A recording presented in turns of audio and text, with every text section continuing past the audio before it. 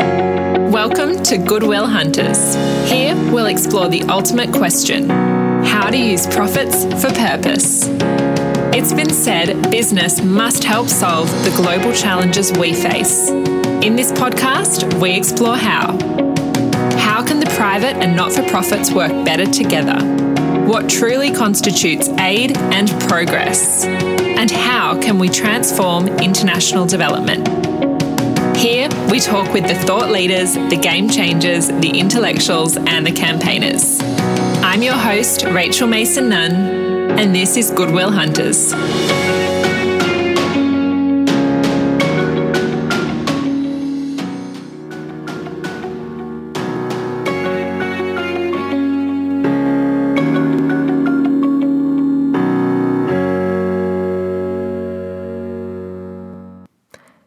Hello and welcome to episode 7 of Goodwill Hunters. Today on the show we have Georgina Camp. Georgie is the CEO of Huber Social, an innovator bringing a fresh approach to solving complex social problems. Prior to this, Georgie worked as a management consultant, an army officer, an intern with the UN, and a volunteer in communities all over the globe. Georgie holds a master's degree in development studies and an undergraduate degree in law and international relations. Georgie, I'm so excited to have you here today. You refer to yourself as an accidental entrepreneur. So could you start off by telling us what the accident was and how it led you to be the CEO of Huber Social? Yes, certainly. So we didn't set out to start a business with Huber Social. There's a core team of 4 of us, and we all found each other at a management consulting firm. And what brought us together is we were very aligned on our values and wanted to be able to take what we did with the private sector and kind of use it for good. And that led us to, see if we could solve a couple of problems that we had all experience coming from our different backgrounds working in the social sector. And the main problem that we saw was that most organisations and projects are held to account on performance metrics that aren't all aligned to what they're actually trying to achieve. So they often tick in the box, yes, we've achieved that, and then go back to the work that really matters. So for us, our skill set was in systems thinking and thinking about measurement systems. And so we wanted to see if we could measure the work that really mattered. And that led us to develop our framework. But then we sat kind of with an ideology for a while. And it's like, how do you make that practical? How do you actually put it in people's hands and connect it with the funding? And so that led us to actually have to set up Huber Social as a company and create products out of that. But it was never the first intention we didn't set out to make a company to make a profit. So, wow. I often hear this on the show, and it's so inspiring, where people sort of think they're on one path and then they see a need and they just answer it because you see what's lacking in the sector and you respond to it. And I definitely echo that idea that performance metrics are often just so redundant. They're not capturing what really matters in a project. So it's so inspiring, the work that you're doing. So Huber Social responds to complex social problems. Could you tell us a bit about what you define as a complex social problem? And are our social problems getting more and more complex? Yes, okay. So I guess all social problems are about people, and people are complex. So we're not dealing with a bunch of uniformed robots. We're dealing with individuals that have unique needs. So for the social sector, the way that we've approached social issues has been more about focused on addressing the symptoms, because that's often the stuff that's easier to measure. So days spent in hospital, or getting to court, or roofs overhead. So that's all at the crisis point. But the way that Huber Social thinks about defining social problems is we start with the needs of people, and then we look at what is effective to address those needs of people. So if we were to borrow more akin to the health system, It's like if everyone that came to a doctor and said I had a headache and they were just given a Panadol, sometimes that's good enough and that gets rid of the headache. But other people, that headache's coming from long-standing deep issues and they need a more tailored approach. So that's how we think about social issues. So therefore, are they getting more complex? No, I think they've always probably been complex because you're dealing with people.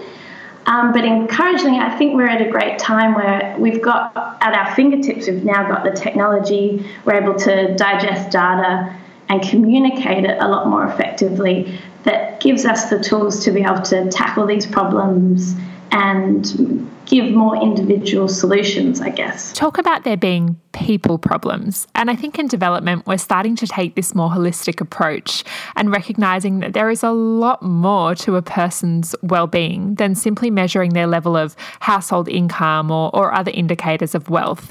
And we know that well-being consists of a whole number of different factors, and many of those factors are really difficult to quantify. I know this is a topic that Huber Social is really passionate about, Georgie. So can you explain to us why it's so important that we connect the pursuit of well-being with the pursuit of wealth? Absolutely. And there has been lots of movement in the sector to try and expand, I guess, frameworks and measures to be more holistic. The Human Development Index, even the SDGs, incorporate more than certainly things that just reduce poverty or focus on economic growth. But I think we still lack, beyond financial value, a universal way to measure social value. So, and we know that many important things in life, like relationships and safety and the environment and our access to a safe and just legal system, or even our own personal capabilities, are not reflected in financial value at all. And this has led to a society that's driven to create economic growth, but at the expense of those things on us, so on our social and our ecological and our mental and physical well-being. There's a lot of different views out there. There's data sets that say maybe the world is getting a better place, literacy is going up, life expectancy, but then other data sets, there's increase in suicide rates, obesity, mental health issues, loneliness are all kind of reaching epidemic levels. So overall, I'm kind of not convinced necessarily that the world's getting a better place. And there's definitely still room to improve the way that we measure social value. An analogy that I like to think of when we look at financial value and social value is, for a long time we only had the measure of latitude.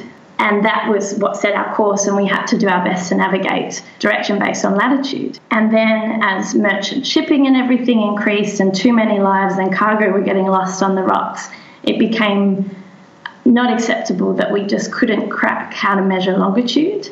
And they did it for thousands of years, and it seemed like it was going to be impossible. And so much so that looking for longitude was a synonym for looking or attempting the impossible. But now we can't even imagine a world without it, like Google Maps, everything. So I think it's, even though right now maybe an absolute measure of social value seems impossible, it's absolutely necessary and worthy, because it's still unacceptable, the state of the world. Beautiful analogy. I love that. You started off that by saying we lack a universal way to measure social value. Are there ways emerging? Is there a way that Huber Social uses? Yes, this is what we've been working on. So I guess the way that Huber Social has sought to define social value is we look at three different elements or inputs to be able to create a universal metric. And the three elements, and I'll go through each of how we think about them, but the first one is the contribution or the effect on somebody, on an individual or the community's well-being. The second element is the need, and third is the reach. So if we're looking at the social value of a service or of something, I guess, we first start by looking at what's the impact on somebody's well-being. I guess, does it create a positive shift or not? So that gives us an idea of, I guess, how what that impact is. And then the second thing that you have to take into account is the need. So what something's worth to me is different to what is worth to you. So if we make that a bit more obvious, if you were to put like a hydroelectric power station in the middle of dry, arid Africa, that's the value of that's almost nil, versus if you did it where water is an abundant source, it could be priceless. Another thing to think about the need is our most vulnerable in society, and the way that Huber Social kind of defines that is the people with the lowest levels of well-being in the community have the highest need. So if you're assisting that or positively impacting those people's lives, that impact should be more highly valued. And then third, it's probably the most obvious, is the reach. So really just how many people does that impact? Again, this, like an example of how this became quite real for me was I recently learnt how much some of my consulting colleagues were earning versus, say, the CEO of a charity, and it was about 7 times the amount.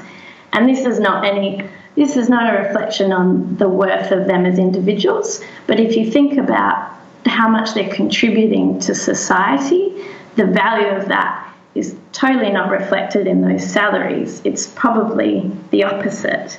And so there's definitely space to be able to account for, one, yes, there's a financial value on that job or that service, but 2, there's a social value that we should start accounting for and reward. These 3 ways of measuring social value, this method that you use, can you comment on how you came to this? Was it from your studies or was it from your work experience? What led you to develop that? Well, we have a framework that measures well-being, shift in well-being, and then what's driving that. And that came about through working in the sector, but it also draws or leans back on a lot of academic literacy, but it kind of operationalizes that. So if we start with the framework, that it's an application of Amartya Sen's capability development approach, which he talks about, to summarise a very deep and rich theory, but the goal as well as the means for all development is freedom. So when he's thinking about creating development, it's about addressing the unfreedoms or removing barriers for people to be in the best position to live a life of value. That's how we first created, I guess, the framework to quantify how much a service creates well-being. And then the need and reach really just came through that's logical side to it. So I've actually been doing a bit of work this week on the capabilities approach and how our traditional OECD model of development, or the Washington Consensus as it's known, has really not taken capabilities into account enough. And what we're seeing in these more contemporary approaches to development is a far greater emphasis on capabilities. Okay, so through this lens, you define value as being a combination of social value and financial value. Well, we're focused on how can we quantify social value. So I think there's different types of value, but the one that humanity is missing is social value. So definitely. So we had Caitlin Barrett on the show in episode 5, and she talked to us about your work with her in Uganda for Love Mercy, which was so interesting. So I would love it if you could tell us a bit about that and how you measured the impact of the Sense for Seeds program. Love Mercy, I guess I'll just quickly summarise what that program's about. So it's a micro-agricultural loan program, and they work with women in northern Uganda, where they give out a loan of 30 kilos of seeds, and they also deliver the agricultural workshops and the financial literacy program around that. So the women have the skills to make the most of that loan. And Love Mercy this year reached 13,800 women throughout northern Uganda, which is incredible. And Caitlin and I connected. Well, she came to us really because for a long time she's founded that 9 years ago, and she wanted to really be able to, one, make sure that the program was having the impact on the lives of the women that they really wanted to. And she wanted to be able to quantify that full impact. So when you talk to the women on the ground and you talk to Love Mercy team and you say, okay, so how do you know the program's working? There's the crops in the field are bountiful and they're able to earn an income. But so much of that impact is more about the community connection, the women actually taking more pride in themselves, looking, in their own words, looking better. They were like, we're more attractive now. And that sense of, in our language, empowerment. So Caitlin really wanted to be able to measure that. And our framework offered that. So it was really exciting to go and put that into practice.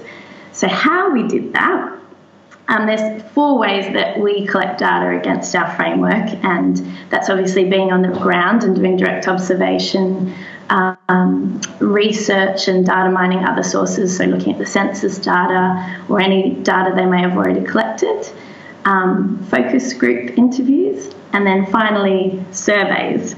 So that was what we trialled it back in November, and then we went in February, and we actually surveyed 1,200 women and about their well-being, and then where their levels of capabilities and levels of access to opportunities were, to understand what was driving that.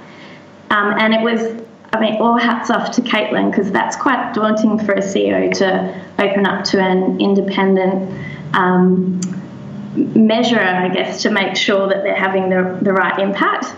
But the results came back and they're so exciting. So what we were able to show that the 2 factors that were driving well-being the most, number 1 was time spent in program.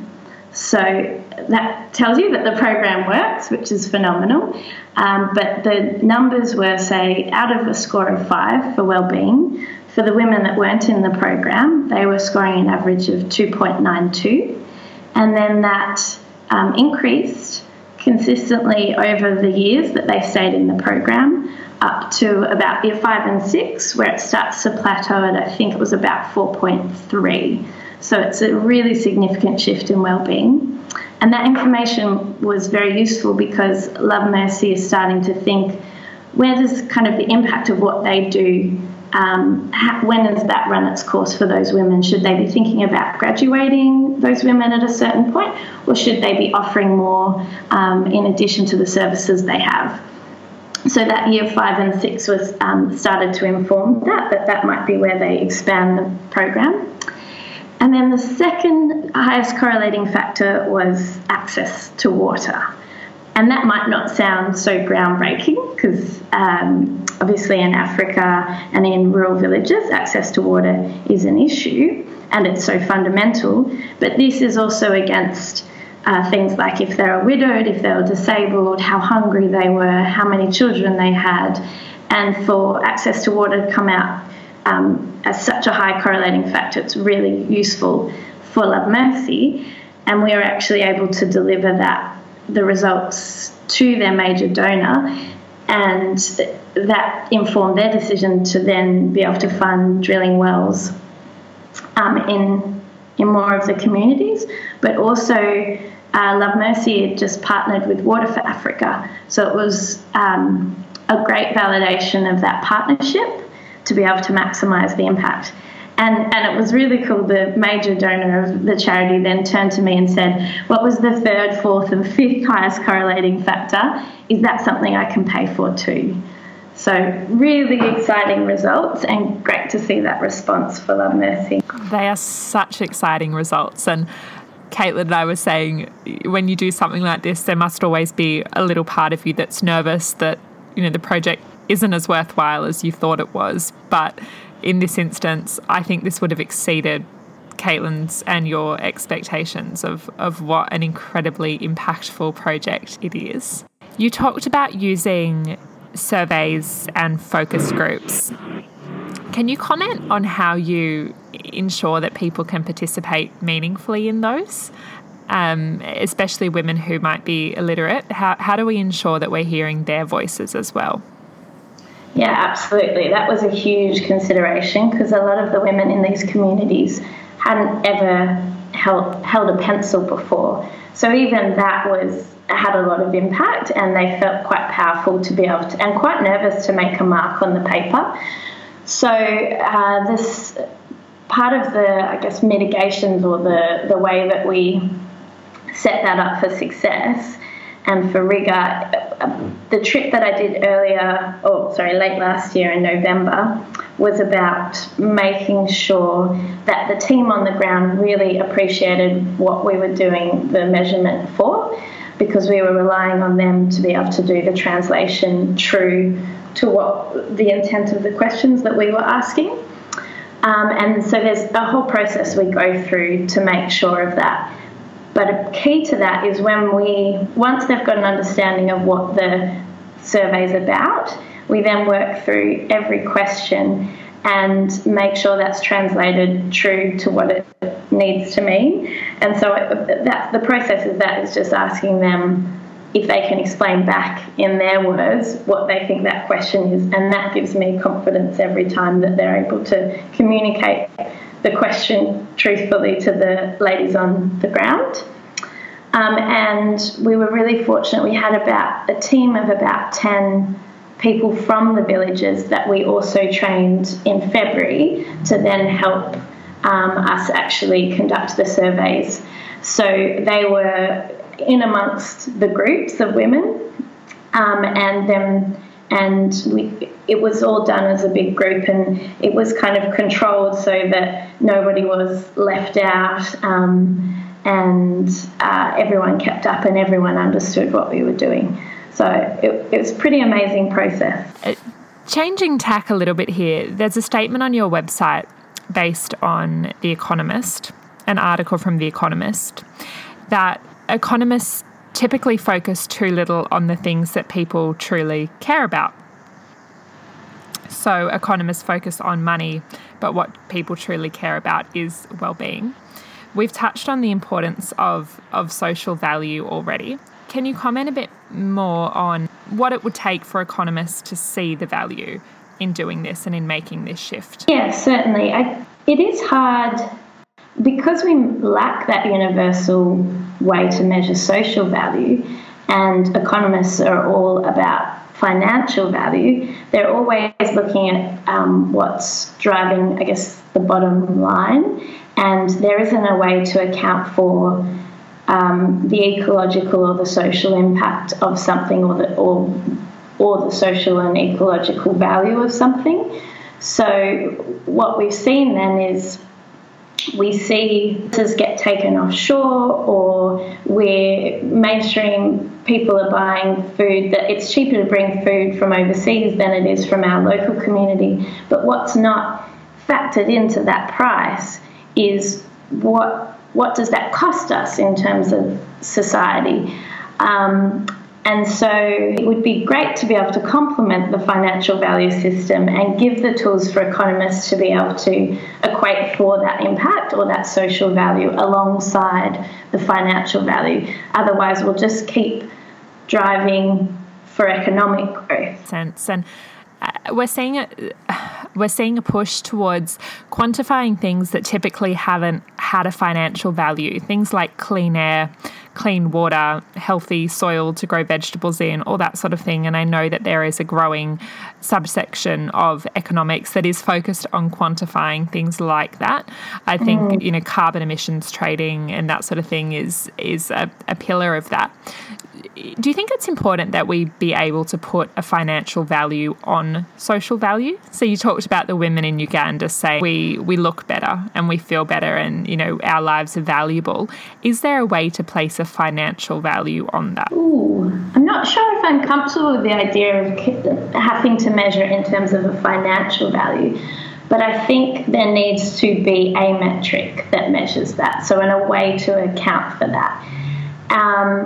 And the benefits of that are huge because, one, you can then give that a lot of utility. So for an organisation like Love Mercy that's contributing a lot of social value to the world and to a community, they then, if they're able to account for that in a certain way, then should be able to enjoy rewards for that. So say maybe they pay less tax, or they're not-for-profit, so they don't anyway. But if we were to think of another example, if we're able to account for the social value that organisations create in a metric, that allows us to consider that when we're making our choices. So I think that's what everyone's looking for now. People want to know that they're working for a company that creates positive impact. More and more people want to invest where it's ethical, but we really still lack that tool to be able to look at make those decisions in an informed way. There might be reports, but a lot of them are kind of very fluffy, and a lot of the frameworks are just ticks in the boxes. So, yeah, I think we still have a long way to go with that. I agree with you. To go back to the point you made at first there, I'm not comfortable with that either, and it's often really hard to articulate why. In your view, what are the dangers of trying to put a financial value on social impact? Kind of devalues it in a way. It just then will contribute to the financial system, and it also can incentivize people to game it. They're not driven, I guess. It shouldn't have to be quantified in terms of a financial dollar. Yeah, I think it's more about that we're trying to move away from just thinking about economic value and recognition that there's a lot of other things in life that are important. So, kind of hard to think of all the reasons that could create a negative impact, but I think... Yeah, no, well said. I understand what you mean. When we're trying to move away from putting a financial value on everything, it defeats the purpose if all of our social values are quantified in financial terms. Things should be valuable simply because they intrinsically are. To move along a little bit, you made a submission to Treasury in 2017 on the topic of social impact investment. Can you tell us about the social impact investing market? It's an area I know so little about, and how the private and public sectors can partner together on this topic. I think it's really exciting and hugely, rapidly growing field. Exciting because it is opening alternative sources of funding up to solve complex social issues. And I think there's a few reasons that it's held back from having the positive impact that the hype around impact investing talks about. So one, the mechanisms, so the funds or social benefit bonds, are all very cumbersome to set up. So they still really only make that funding available to large social enterprises or large not-for-profits. That's getting better with kind of collective impact bonds and things, but because they are so cumbersome to set up, and that's usually comes down to the measurement that for every mandate of that bond or of that fund, they need to think about how they're going to measure that, and then that relies heavily on what data sets are available. So that also holds back what can be included or accessible to the impact investing market. But I think there's lots of great examples that are probably contrary to what I've just said. So the Global Impact Initiative, that's a big impact investment fund, and they've just launched a fund for women's and girls' empowerment. They are open to very small social enterprises that they connect with organisations that are able to build the capacity of those enterprises so that they can scale up. So that's a fantastic example of how that's connecting funding with these smaller organisations and overcoming the limit of only being available to the big organisations. Then the public and private. Other great examples are, I would say, Adara Development and Ascent Foundation that we've been working with, and they're funded by the profits of financial services and their investment partners. So I found these sorts of organisations, they have an appetite for measuring well-being beyond financial value, and that's really because the funding is self-generated. They're not relying on government metrics, or they're not held to ransom by government and other more traditional approaches that just want to see the dollar value of the program, or the administrative costs as the dominant measure. So I think it's a really exciting field that just keeps getting better and better. So in a nutshell, impact investment is about aligning profits with social impact. No, definitely. It's about being able to make money whilst also do good. Yeah, that makes a lot of sense. And we talked a few weeks ago on the show about the response to tuberculosis in Port Moresby at the moment, and how a lot of the not-for-profit sector and the traditional aid donors just weren't putting in the money that was required, but a lot of the private sector organisations in Port Moresby realised that it was really in their interest to have employees that didn't have tuberculosis. So they invested in the tuberculosis response. So it was a positive social impact, but it also was in the interests of profits for those companies. That's not social impact investment in the traditional sense, but I think there is a growing wave of businesses that recognise that many of these areas of social impact are in their best interest financially as well. Yeah. Yes, absolutely. That's I've been calling that the next generation corporate social responsibility, where companies are recognising that they can connect social outcomes with their strategic business outcomes, and through fulfilling the social outcomes, they're actually driving their business outcomes. Organisations like Unilever and Patagonia are amazing examples of that. But even less obvious ones, Tata Consulting Services, they run programs to connect girls that are held back from careers in STEM and remove those barriers, because they actually have a gap they need more and more people with those skill sets. So by going into communities where there's underprivileged girls and giving them the opportunity to actually consider a career in STEM, for those that follow through, they actually feel the business need to find people with these skill sets. So that's a really nice example too of how social outcomes can drive business outcomes. Yeah, there's these really inspiring companies leading the way. It's fantastic to see. That sort of is a good segue into something else I wanted to ask you. Most of your clients are from the not-for-profit sector. Would I be right in saying that? Yes. And is there interest in working with the private sector, so using your social value metric with private sector organisations, or is that not the area that you're in at the moment?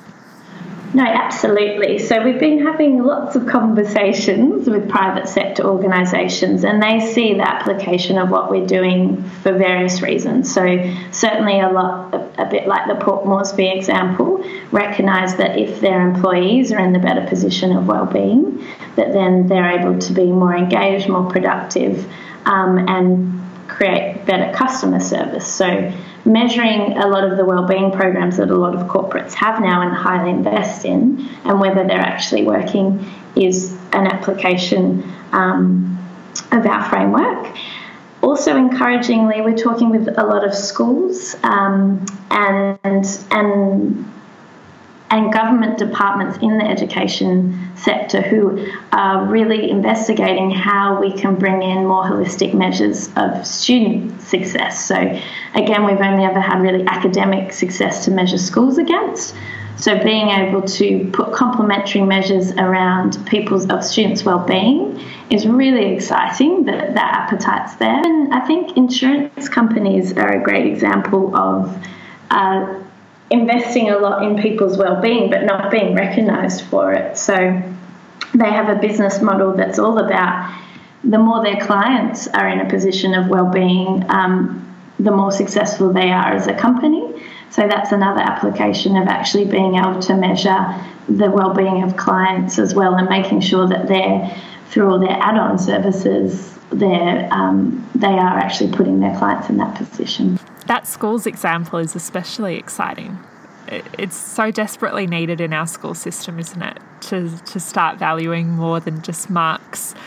And I mean, I think universities have been doing a bit of this. Some universities, I remember, recognise extracurricular achievements outside of just your final mark, but being able to do that within schools and recognise the well-being of students as an important factor in their education is so important.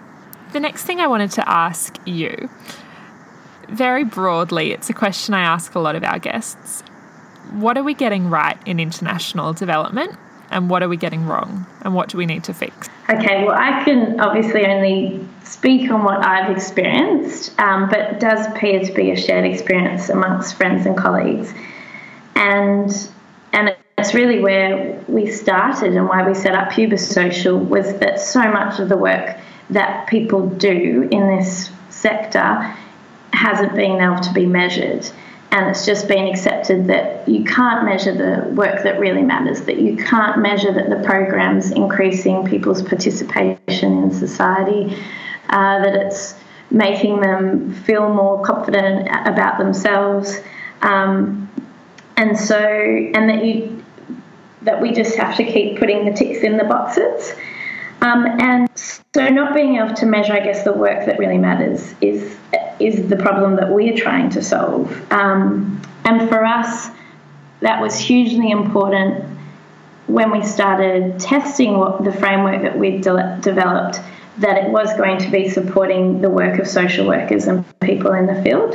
And the response has been so far, yes, and kind of finally. So that's huge validation for me, because I think the day that it becomes just another tick in the box exercise would be a day that we have to look at ourselves and think about what we've created. But so far, being able to support social workers and people in the field to really put empirical evidence behind what they know is working has been our focus to help create change for the sector. I totally agree with that.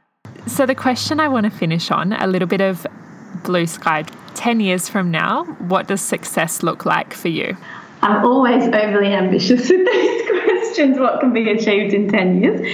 I think it would be fantastic if we're actually measuring the well-being of people all around the world and understanding what's driving that and what are the priority of needs, and that's communicated in a way that can inform decisions at all levels. And so one, that we can actually see resources directed effectively to where they need to be. So we see complex social problems being solved, and resources are then being released to actually humanity as opposed to just sustain it. And I have this vision of what that might look like. So I was recently standing in a trader's room, so with all the financial markets around the world going up and down, and seeing how responsive they were and how closely they were studying these financial markets.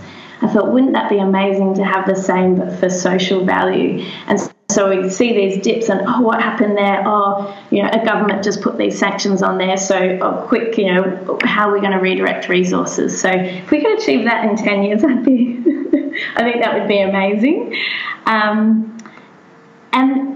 I guess that would then incentivize people in a way to meet our most needy. We wouldn't have these black holes around the world where people are really vulnerable and people are being left behind.